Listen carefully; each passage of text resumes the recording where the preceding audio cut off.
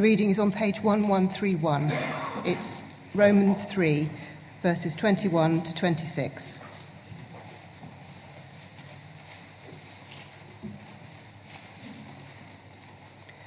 But now a righteousness from God, apart from law, has been made known, to which the law and the prophets testify.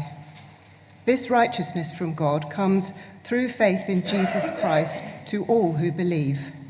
There is no difference, for all have sinned and fall short of the glory of God, and are justified freely by his grace, through the redemption that came by Christ Jesus. God presented him as a sacrifice of atonement through faith in his blood. He did this to demonstrate his justice, because in his forbearance he had left the sins committed beforehand unpunished. He did it to demonstrate his justice at the present time, so as to be just, and the one who justifies those who have faith in Jesus. This is the word of the Lord. Let me pray. Heavenly Father, we thank you that you have acted in time and space in history, that you've ensured that there's a reliable record of your events and your verbal revelation, which is the explanation of those events recorded for our benefit. We pray today that we might understand and that we might benefit from our understanding, particularly as these verses are probably the most important in the Bible. Amen. Well, like many of you, I'm partial at the weekend to see a bit of quality television. I usually have to wait till about 10:30 on Saturday and Sunday, but Match of the Day and Match of the Day 2 come on, and it makes my weekend. I'm not religious about it, I don't always watch them, but I enjoy them. Now, in football, the one thing you expect from a referee is fairness. You expect him to apply the rules of the game correctly, fairly, justly. You expect all the decisions to be the right ones. In fact, a referee can literally cause a riot if he doesn't execute fairness. We all have an innate sense of fairness, of what's right and what's wrong. And it's particularly stirred up, I think, in football matches if you happen to be, partisan, if you are really a supporter of one side rather than the other. But whichever side we're on, we want the referee to be fair. Otherwise, it ruins the game. And we expect God to be fair. And today we come to look at these two verses in the book of Romans. Two verses in which God reveals his righteousness in the way that he solves what is his problem and which at the same time is our problem. So here's the outline. You'll also find the outline on the service sheet. I don't know if you realise that God has a problem. He can't actually do anything. He has, above all, to be consistent with his character. He can't do something which contradicts his character. And so he has a problem. Being God, of course, he also has the ability to work out a solution. And why he's working out that solution, which is the problem he has with the fact that we are not as we should be and that we are sinful, he could face the accusation that what has he done? Paul's writing in around about 58 AD. What's he been doing throughout, at least 2,000 or 3,000 years of known kind of history at his time? It would appear that he's rarely kind of intervened and sort of sorted out the mess. He's just let it carry on. Well, he's using this as an opportunity to flag up the fact that God has been acting mercifully. He's been taking his time, orchestrating all the variables so that they can come together to achieve the solution. As we're about to kind of enter the season of Advent, and we're heading up to Christmas, and you think of all the various predictions in different parts of the Old Testament through different prophets, how all of those things, the place of Jesus' birth, etc., all those kind of things which Jesus could not have rigged. I mean, there are certain things he could have done, but he could not have rigged where he was born when he was a baby. And all those variables come together in the arrival of Christ into the world. Well, back to this morning. When God does demonstrate his righteous character, in other words, he's saying that he's showing that he is just, and when he does demonstrate publicly his righteous way to justify, so he's also called the justifier, the one who makes us right with him if we have faith in him, all becomes clear. And then lastly, we'll see how a word we pick up today in these passages fits in with other aspects of what's called the atonement, the way in which we are made one with God. We'll mostly concentrate on the ones in red, God's solution, and how the word we learn fits in with other aspects of the atonement. So God has a problem. How can God maintain his justice while forgiving unjust people that the Bible calls sinners? Now, although God is merciful and gracious and compassionate, he is also righteous. The Bible even says he's wrathful. Don't think in terms of some capricious, grumpy old so-and-so sitting on a cloud who wakes up, has a bad day, and chucks a few thunderbolts down at us to kind of satisfy his kind of aggravation. He's not capricious, he's consistent. It's his righteous indignation. And he can't lower his righteous standards. He can't just kind of wink an eye and say, yeah, boys will be boys, let the lads have a laugh, let bygones be bygones. No, he must judge sin. He has to do so, he has done so, by nailing every sin, past, present and future, on his Son. Hence God's wrath, his holy anger, has been appeased, we might say, by the death of Jesus Christ on the cross. Salvation is infinitely costly to God the Father, God the Son, and God the Holy Spirit. But it's absolutely free to you and me. Now, if you struggle with this concept, consider that God's intolerance towards sin is like the intolerance of a surgeon who insists on sterile instruments for an operation. A surgeon's demand for a pure operating environment is not an angry reaction to the presence of bacteria. Rather, it's an inseparable part of being a surgeon. To expose the surgeon's scalpel to bacteria would result in contamination, and you would not get upset that your surgeon insists on absolute cleanliness in the operating room, where even a speck of dirt could lead to infection. You would insist on absolute purity under those conditions. You would demand that your surgeon be completely intolerant of any impurity.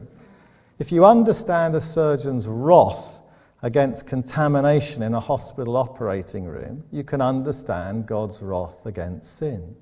God is perfect and sinless in every detail, and his character demands that he deal with the slightest contamination of sin. He also knows that sin leads to infection and to total corruption, and for those reasons he must judge sin. And he does so by coming up with a solution. And we've read this morning that solution is that God presented Christ as a sacrifice of atonement or propitiation through the shedding of his blood to be received by faith. The word propitiation refers to the satisfaction of God's righteous anger, so that he can now deal with us graciously.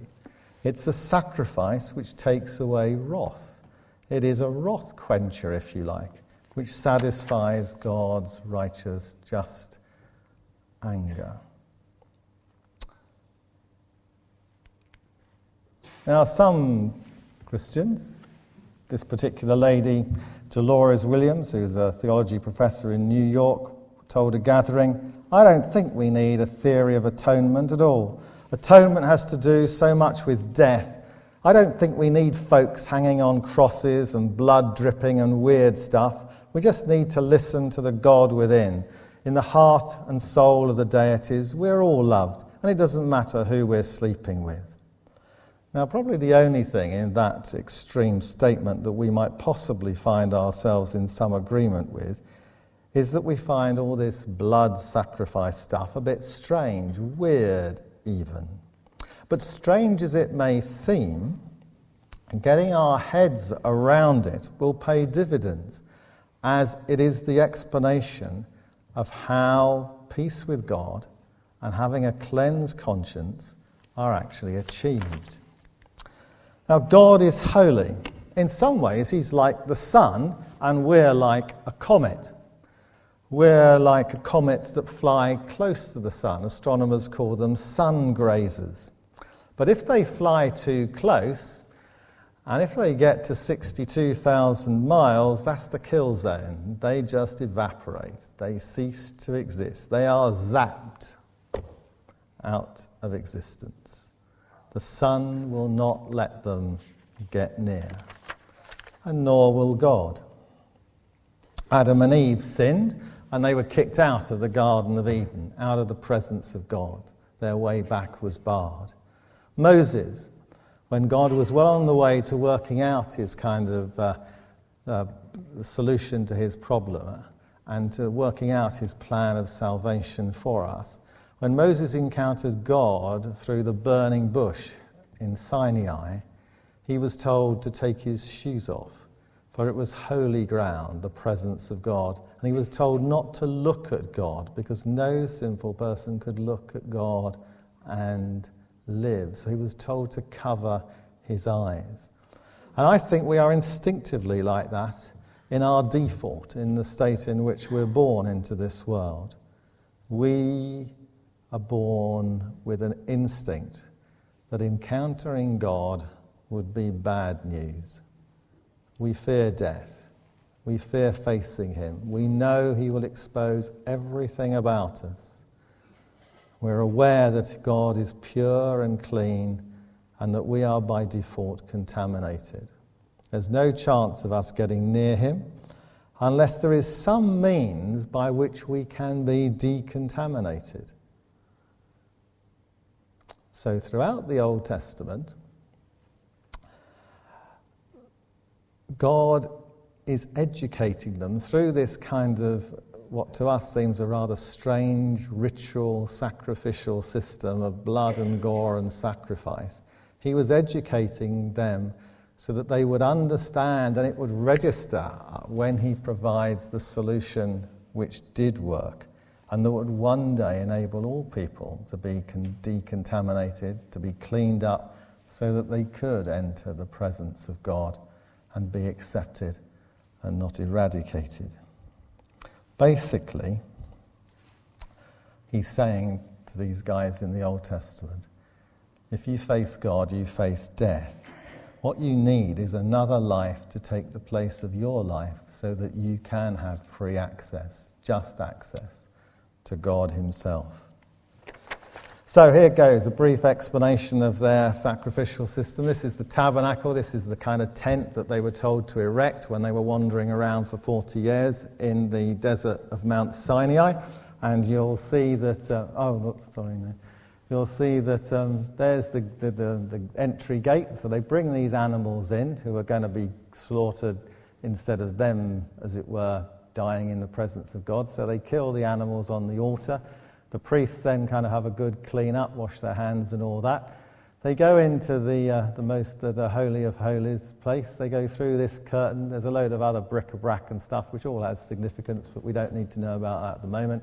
There's an altar of incense of prayers. And then he goes through this big curtain, which is the veil, which was split in two when Jesus died. Because this curtain is the barrier between access to what, in this symbolism, is the place where the presence of God on earth is.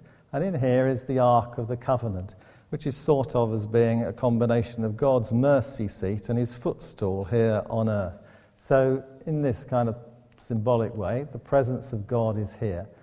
And once a year, the high priest alone, only he can go through into the presence of God after he's gone through an elaborate system of sacrifice and of washing and cleansing. And it's there to register it all. You see it in this one a bit more clearly. It's, there you are, there's the Ark of the Covenant, there's the curtain that when Jesus does the real deal, gets split into from top to bottom. And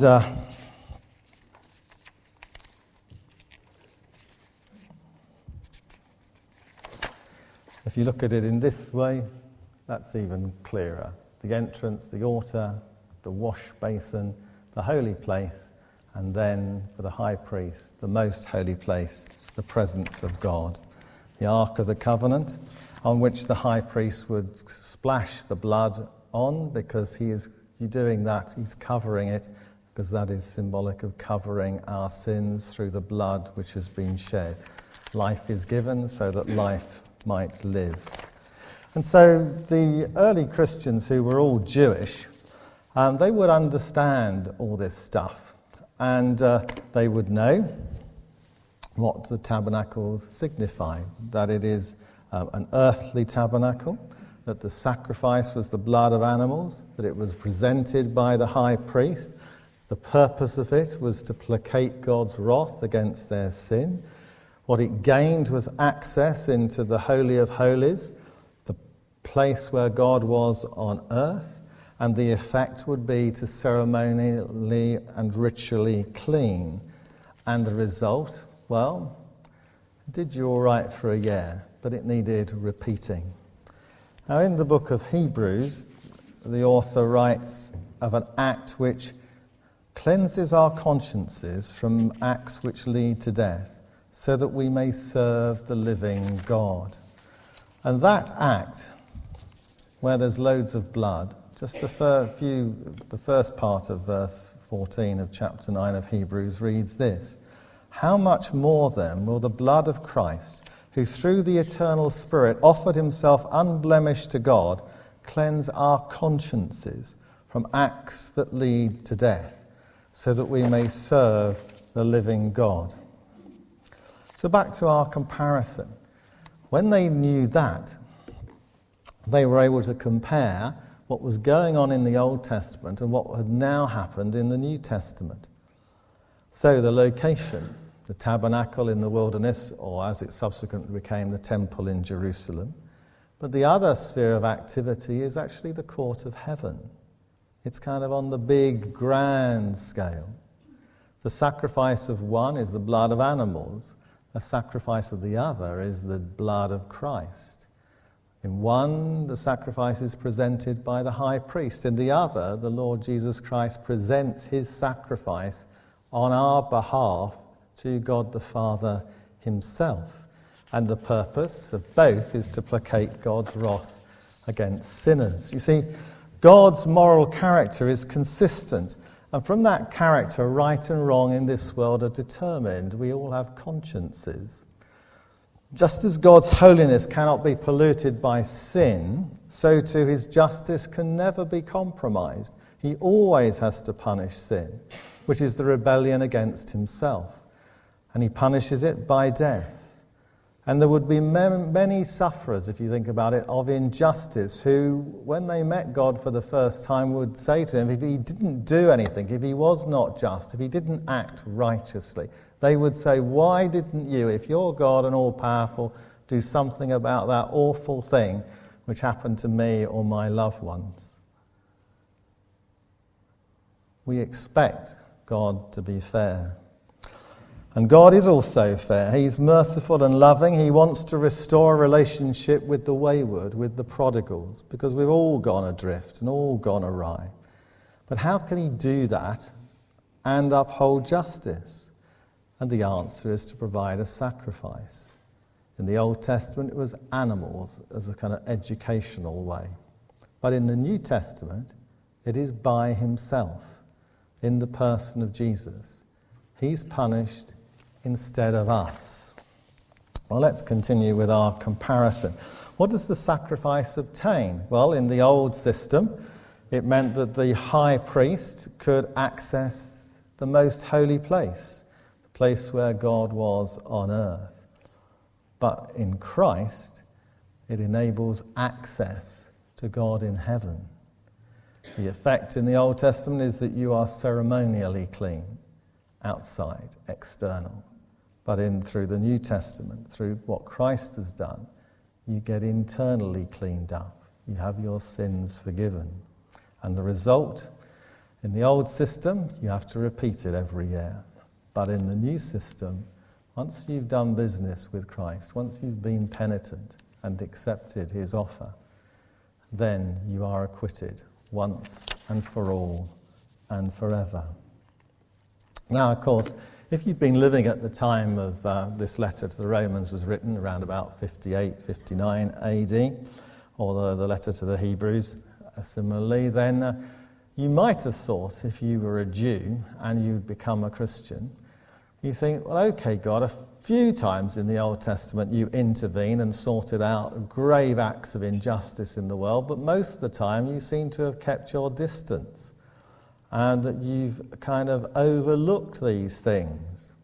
Well, Paul comments that no, to demonstrate his righteousness, because in the forbearance of God he passed over sins previously committed. Although the death of Christ for the sins of humankind was planned in eternity, in the past, and prophesied in the Old Testament, it didn't become an earthly reality until 2,000 years ago. And therefore the Old Testament believers were forgiven on account of what was about to happen, but hadn't then happened. So people like Abraham, who are, we're told, justified by faith. They knew that somehow they were in the wrong with God, and that God, to be God, must have a way in which he can forgive them. They just put their trust in God. They didn't know how he could possibly do it, but they believed he somehow could. And so he was taking his time to work it out. And during that time, he hadn't kind of revoked the punishment for sin. He'd merely suspended punishment. Now, we could say that Old Testament justification was through faith in a promised Saviour, one who was to come, whereas we who live after Christ look backwards and we can see that God has provided a Saviour for us. The Old Testament believers looked forward to what God would someday do, whereas we're able to look back to what Christ has already done. Prior to the cross, Old Testament believers who died were in paradise on credit. That's to say, their sins had not been paid for historically, even though they'd received some of the benefits from their faith. The same thing happens when we purchase something with a credit card and enjoy possessing the purchased item, even though we've not yet paid for it.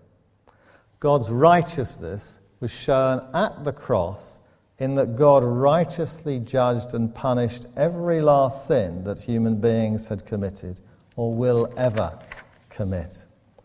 And verse 26 tells us that God provided salvation for the demonstration of his righteousness at the present time, so that he would be both just and the justifier of the one who has faith in Jesus. In other words, he demonstrates the righteousness of his character through punishing the sins of human beings on Jesus, who's taking their place on the cross. And through that, he is able to then justify us, who are the beneficiaries of that. God has revealed his justice through the cross. We deserve death and eternal exclusion from the presence of God. That would have been justice. But instead of getting what we deserve, we were not given what we deserve. That is mercy.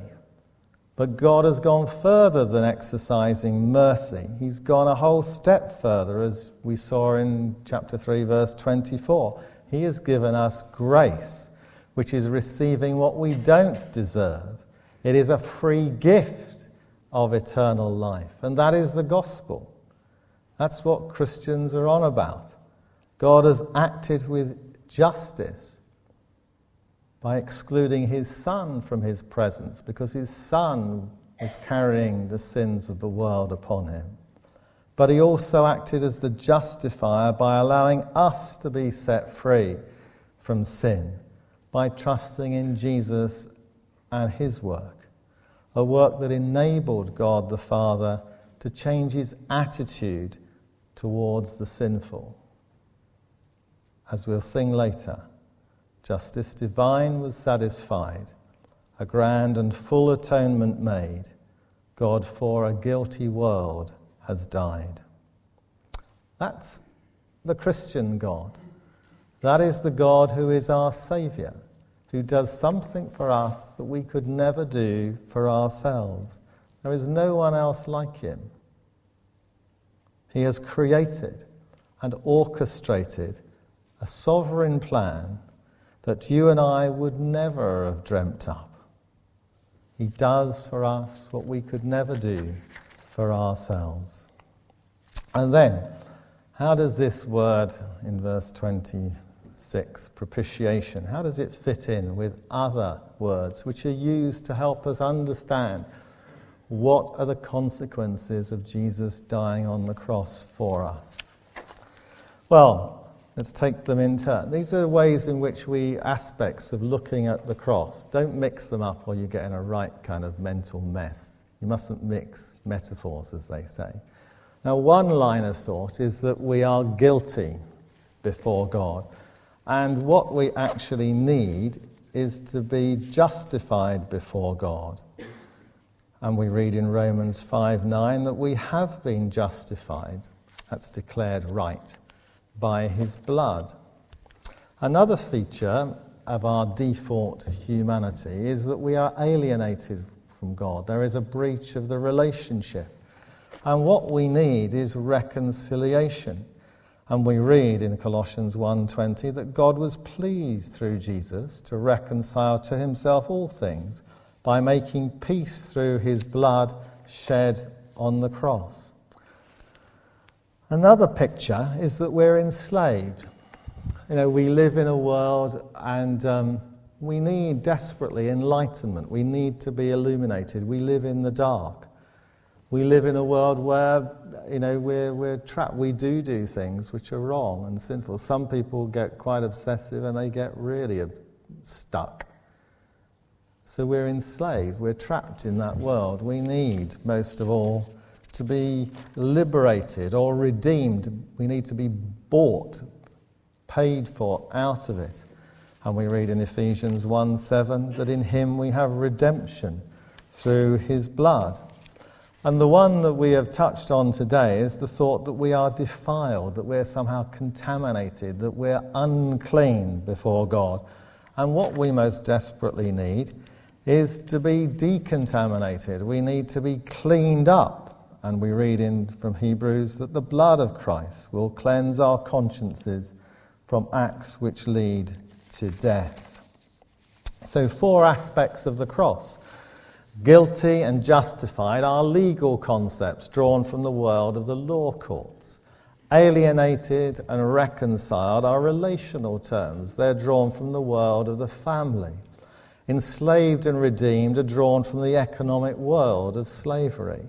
And defiled and cleansed are drawn from this sacrificial world with its blood and gore with which we are less familiar. Now, did you notice that the word that was common to each as I read each of those verses out? We have now been justified by his blood. God was pleased through Jesus to reconcile to himself all things by making peace through his blood shed on the cross.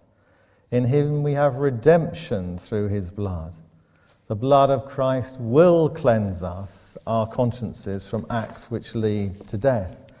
The recurring word is blood, the act of Christ dying and suffering on the cross, where he shed his blood, where his body was broken, where he, when he was suffering there, bore the sins of the world upon him. And he was estranged from God the Father and God the Holy Spirit for the very first time in his experience. You have God the Son on the cross saying, "My God, why have you forsaken me?" and the sky going black. He is suffering exclusion from the presence of God on our behalf. That is the central act of God's salvation plan. And all these other ways of getting a glimpse of it help us to understand it. But at the centre of it, there is his suffering on the cross, where because of the death of Christ, in our place, in the place of our sins, the wrath of God against our sins can be placated, or in biblical language, propitiated, which means that it satisfied God's justice, and so he would not look on the sins of the penitent adversely. In fact, he is able to remit their sins and acquit us of them and forgive us. This chart is really just a way of encapsulating a simple but really crucial point. That these achievements of the atonement, justification, reconciliation, redemption and purification, only make sense if there is foundationally the substitution of Christ's death in the place of the sinners. This is what lies at the very heart of the Christian faith. His death enables a change in God's attitude to the penitent. God is said to be propitiated, and our sins can then be removed, or in biblical speak, expiated. Roger Nicoll called it the linchpin of the gospel. A linchpin is a mechanical contrivance. Here you can see it on a wheel. It's the black kind of bit of metal that goes straight through the axle and holds the wheel in place. He says, a linchpin is a mechanical contrivance that makes possible the unified function of several other parts. If the linchpin is removed, the other parts no longer perform their own functions, but float away in futility. This, he says, I believe, is precisely what occurs in the doctrine of the atonement. Thus, penal substitution of Christ is the vital centre of the atonement, the linchpin without which everything else loses its foundation and flies off the handle, so to speak. So in this picture, take away that metal linchpin that goes through the axle and holds the wheel in place.